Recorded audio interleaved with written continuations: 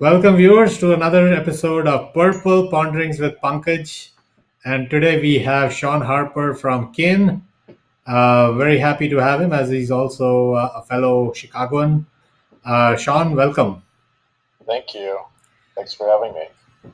Fantastic. Sean, so for those people who may not have heard of Kin or and don't know you personally, do you mind taking a few minutes and just sort of giving an introduction and some background to yourself and your company? Yeah, Kin is a technology company that operates as a full stack insurer. We're one of the few insurance tech companies that have done that, where we control our customer acquisition, we control our technology, we also control our own balance sheet. We're also unique in that we only operate in areas that are catastrophe exposed.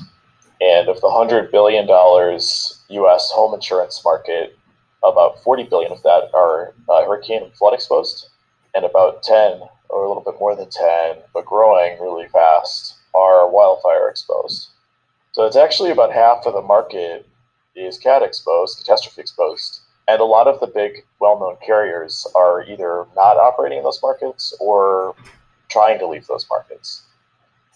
We think that our tech gives us a big advantage, especially because we're able to use a lot of data to target the customers and homes that are more resilient to the weather. And so we really only focus on that half of the market, which is a little bit counterintuitive. And we've been doing this for a little bit. It's actually like 3.5 years now. And we started as just a tech company, and then we became an MGA. And then this last summer, we formed an insurance company. And that's Kin in a nutshell. We're a little bit more than 100 people. We're located in Chicago and in St. Petersburg, Florida. Fantastic. And we're growing very fast now. Fantastic. And congratulations. I just want to let everyone know that Kin did close a recent round of funding, right? That was your Series B, right? Yeah, we closed an interesting transaction this summer. It was like a 3-part transaction. It included a pretty small equity raise, about $10 million, and a surplus note raised, which is about $35 million. That was to create our insurance entity. You need an initial capitalization to start an insurance company. It's one of the hardest things about starting an insurance company. And then the third thing was we got regulatory approval for the insurance company, the Kin Insurance Network. And so we did that all. It was announced in July, which is about when we finished it. And it was very exciting. Yeah, fantastic. It's a amazing journey that you're on so far. What's fascinating is that you talked about starting as a tech company, then moving to an MGA, and now you're a full service carrier. If I may ask, this seems to be, at least not this journey seems to be one which a lot of the Insuretechs are now sort of following up. What do you think is driving more a lot of the Insuretechs to just go on this a similar journey? I think the biggest is just the need to move quickly. So for us, there were three reasons why we needed to make the change. And the first was we needed control and stability. And as an MGA, or even worse, as a retail agent, you don't really have any control or stability. You can sort of get turned off whenever you want. And for us, we're investing tens of millions of dollars in our lives. There's a big opportunity cost there. We really can't afford to get turned off or have the deal renegotiated or have to change. We need stability. The second is MGAs are very expensive. So to operate as an MGA, we believe is 6 or 7 percentage points more expensive than operating as a carrier, which is, it doesn't sound like that much. I was like, 5 or 6%, but actually it's huge, because of the 100% that's available, 70% in home insurance is spent paying claims. So the other 30% is the addressable expense ratio. So a 6% increase is actually that's a really big deal. It's like 20% added to your cost structure. Right. It's especially important for us because a big part of what we're doing is making insurance with a lower cost structure. So for me to pay an extra 6% is actually more like a 60% increase in my cost structure, which is not good. And then the third one, and this is really the most important, but maybe the least obvious, is we can move very fast. Our tech allows us to move fast. Our marketing, the way we get customers, allows us to move fast. The analytical capabilities on our team allows us to move fast. And having a legacy company or even multiple legacy companies involved in our day-to-day decision making, where we have to go and ask them permission, basically, if we want to try something new, makes it really, really hard to deliver on what we're trying to do. So those are the three reasons. It's obviously a huge investment, so we thought really hard about doing it before we did it. But in the end, it's worth it. It's been sort of night and day between before we had the carrier and now. We're just moving faster. Our unit economics are a lot better, so I can spend more on marketing. And we're able to solve problems for the customer that we just couldn't solve before. Got it. I guess the other part of the cost angle that you mentioned is now you can pass it on to your customers, right? So the value prop also improves, I guess, for them too. That way. So awesome. So this podcast is all about while we talk about IoT and its impact and its use within insurance, I kind of broadly also look at all the other emerging technologies as well, right? And you could imagine in the insurance world, I'm going to say artificial intelligence, machine learning is also emerging technology, even though in the I guess the regular world they may not see that. But just wanted to have you just talk about from your perspective, because you're not from the industry, right? You sort of started Kin, if I understand correctly, without having an insurance background, right? So you came in and you made a big impression.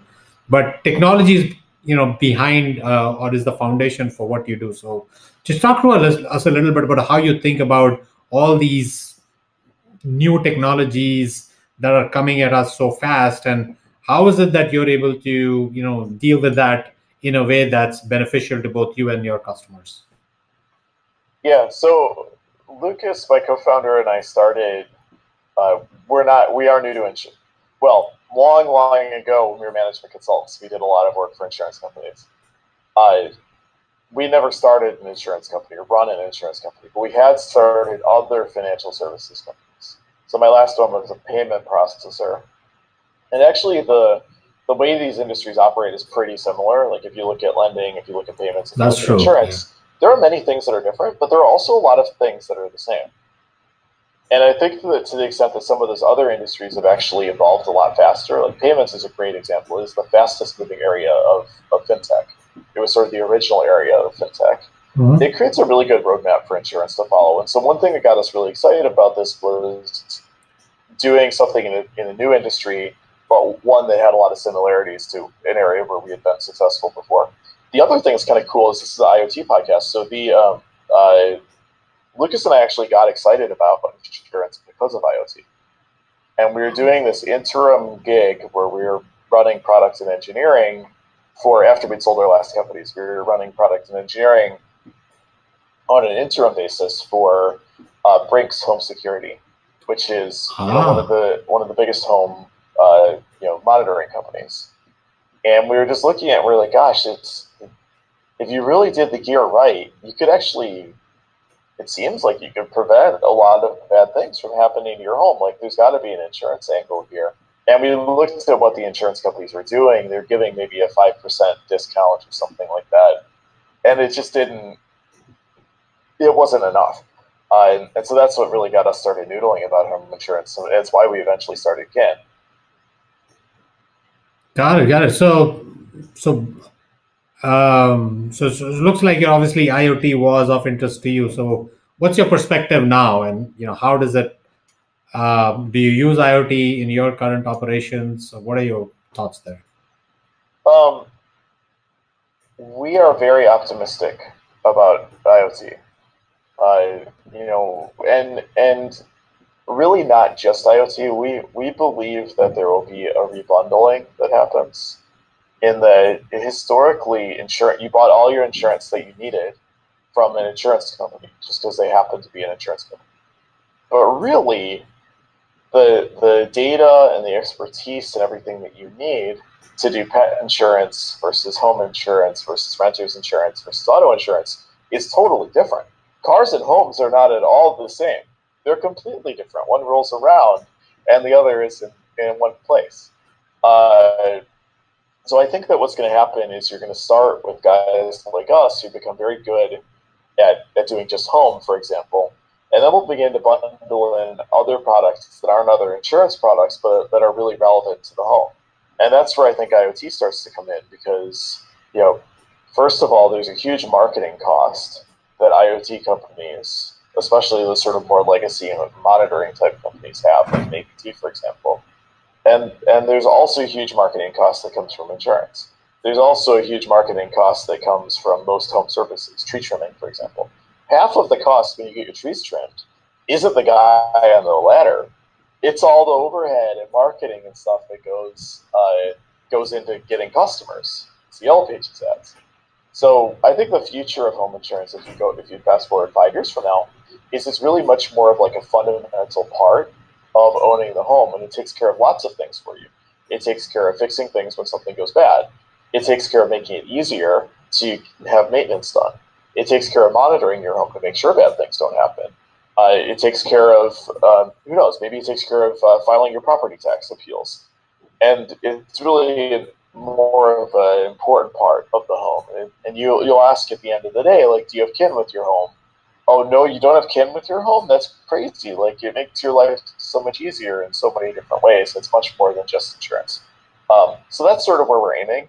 And IoT is really exciting because, it's there every day with you in the home, which home insurance isn't, right? Like we hear from our customers, I don't know, once a year maybe.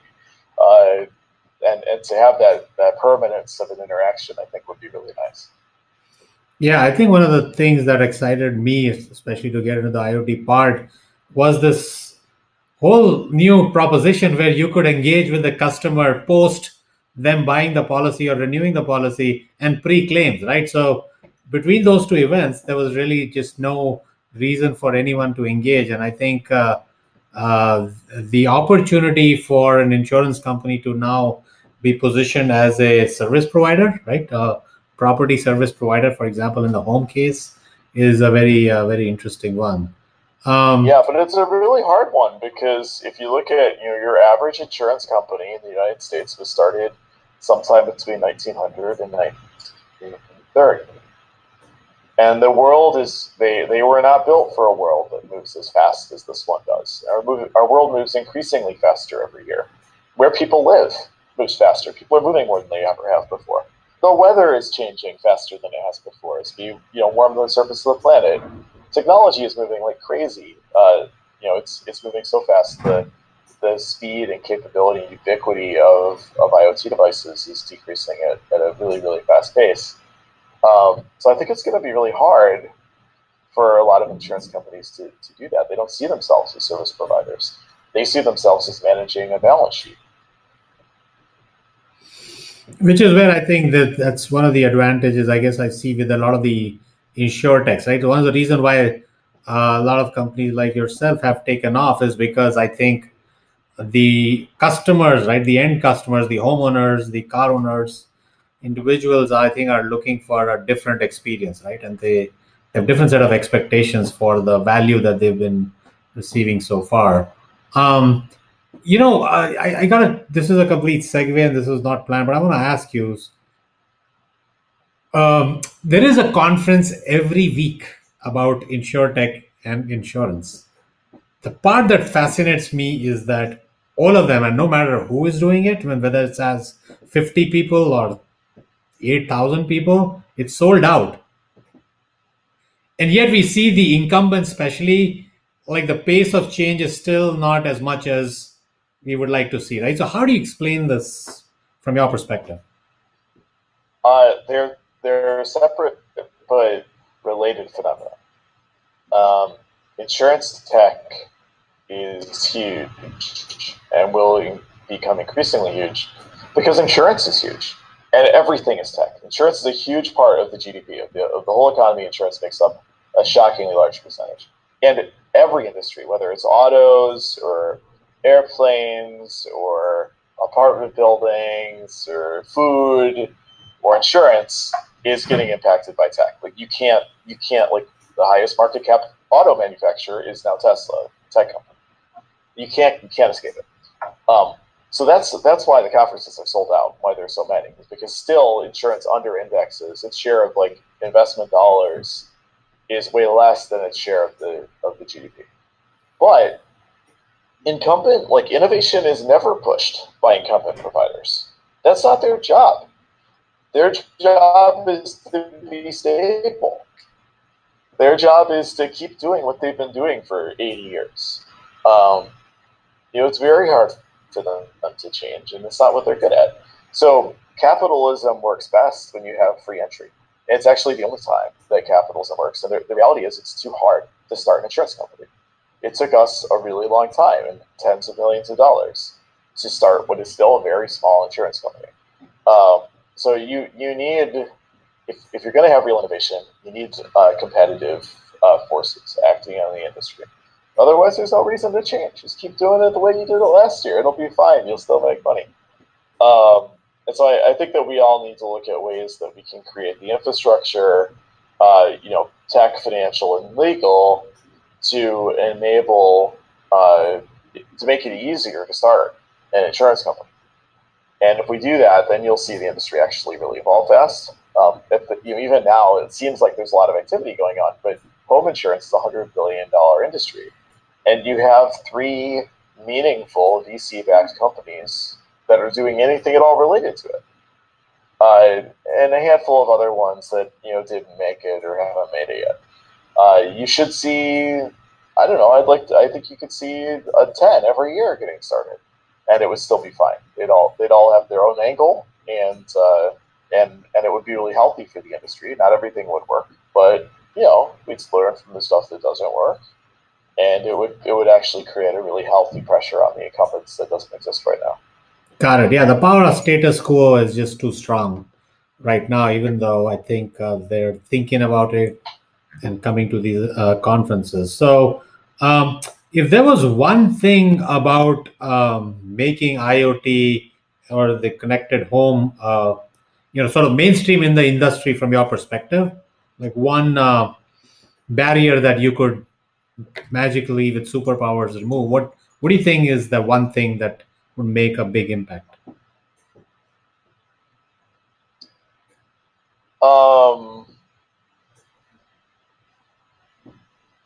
I think that it should be that you should not need as much capital to start an insurance company.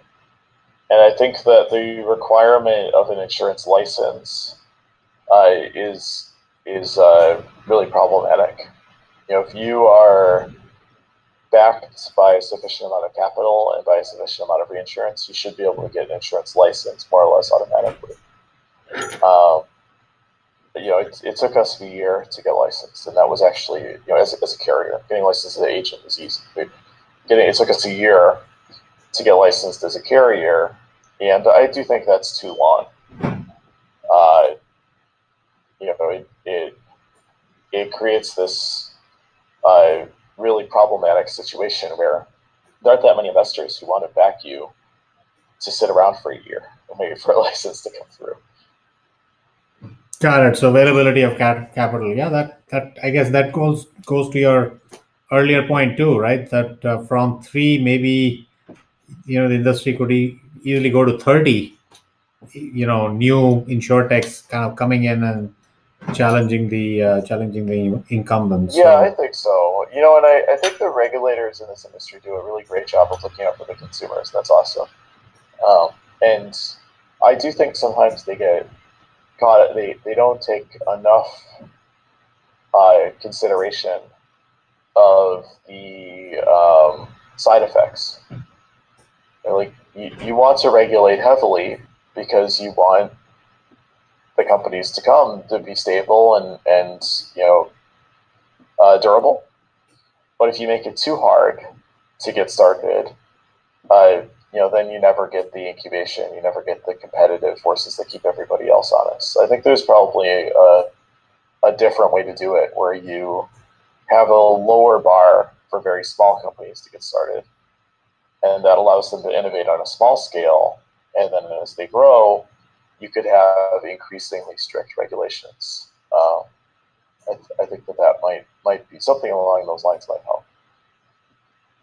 Got it. Cool. All right. In your journey so far, if I were to ask you what's been your proudest achievement and also the biggest learning over these last 3 to 4 years, what comes to your mind? This is a boring answer. I'm really proud of how much our customers are happy with their service. If you go and look at our online reviews, they're nearly perfect. And the name of the company is Can. It's named after family. Like, this is something we take very seriously. We want to treat our customers so well that they consider us, like part of their family. And if you go look at most insurance companies, their reviews are not very good. And so I'm really proud of that. It's early days yet, but we're committed to having every customer be really happy with us and want to stay a customer for life. So that's what I'm proud of. Things that I learned.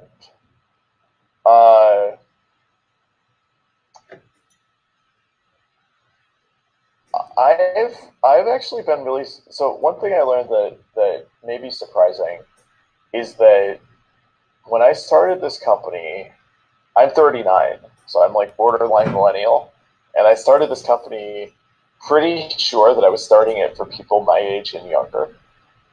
And it turns out that the average age of our customers is in their early 50s. And a lot of people find that surprising. It probably shouldn't be surprising because that's actually the age of a homeowner. That's the average age of somebody who owns a home. Is like early 50s.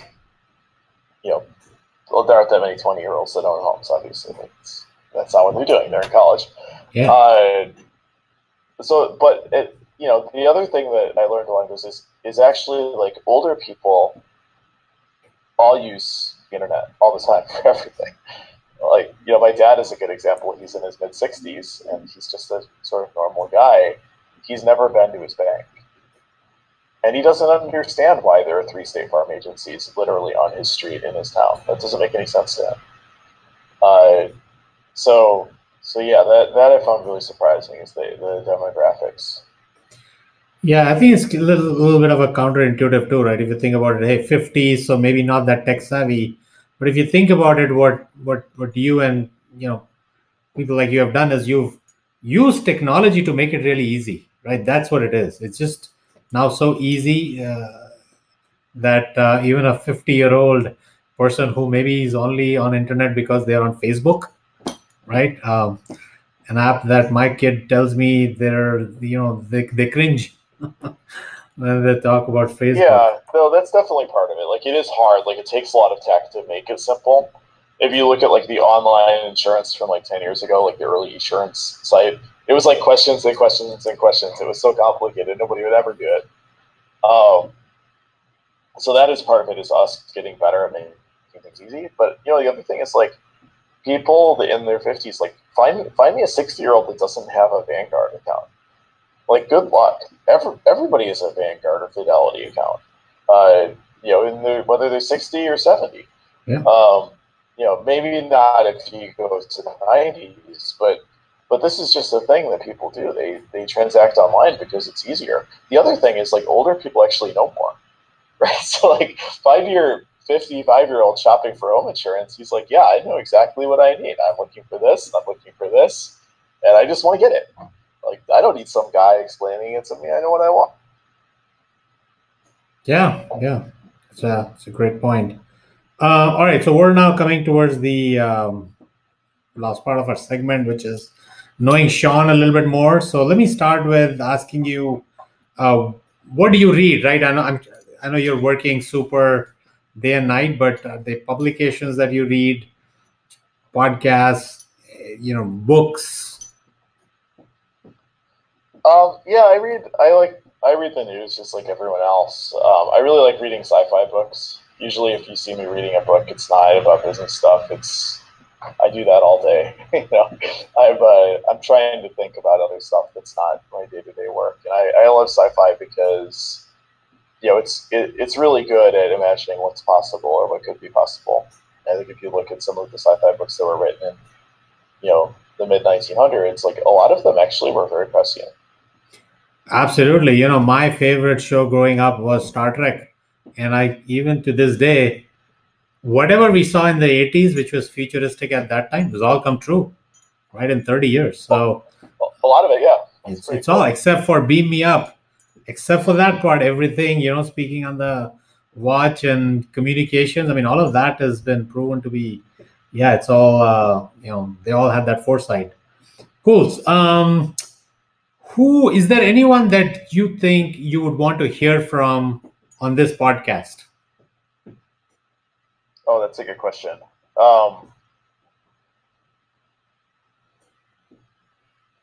I'd be interested in hearing from the like somebody from like Nest or from Apple HomeKit. I think that would be really interesting. The IoT groups at the big platform companies, how they're thinking about it. Got it. Yeah. So basically, the Apple HomeKit or the AWS guys, right? So they keep coming up with protocols as well as Nest or Google. All right, got it. All right. So with this very last section, Sean, what I'm going to do is this is my favorite part, just having some fun. I'm going to take and give you two options, and you're going to decide and tell me which option you like and why. So starting off with baseball or football? Football. Why? I'm a football guy. I don't. Lucas, my co-founder, is a baseball guy. I'm a football guy. Okay. Well, Superman or Spider-Man? I like Spider-Man because he's a scientist. Okay, got it. World CrossFit Games or Ironman? CrossFit. Sorry, I got a phone. CrossFit. I'm addicted to CrossFit. I love it. Got it. Yeah, you could have easily, you mistaken for a guy from Iceland, right? So I watched some of these World CrossFit Games, and it's just amazing what that country brings, and you look exactly like one of them from that country. But all right, paper books or ebooks? I only do ebooks. I read them on my phone. I just don't like to carry a lot of stuff. Got it. Iron Man or Captain America? Iron Man, same. He's an inventor. I love the inventors. Yep. Scarlett Johansson or Penelope Cruz? This is my favorite part. I want to know. I'm going to stick with the superhero thing, and I'm so excited about the Black Widow movie. So I'm going to have to say Scarlett Johansson. Got it. Cool. Well, that's about it from us, Sean. This was fun. This is good. Good exchanges. Are there any last words you want to share with our viewers? No, I can't think of anything. Thank you for having me on. Fantastic. Thank you, Sean. And all right, we'll see you again on another episode of Purple Ponderings. This is Pankaj signing off.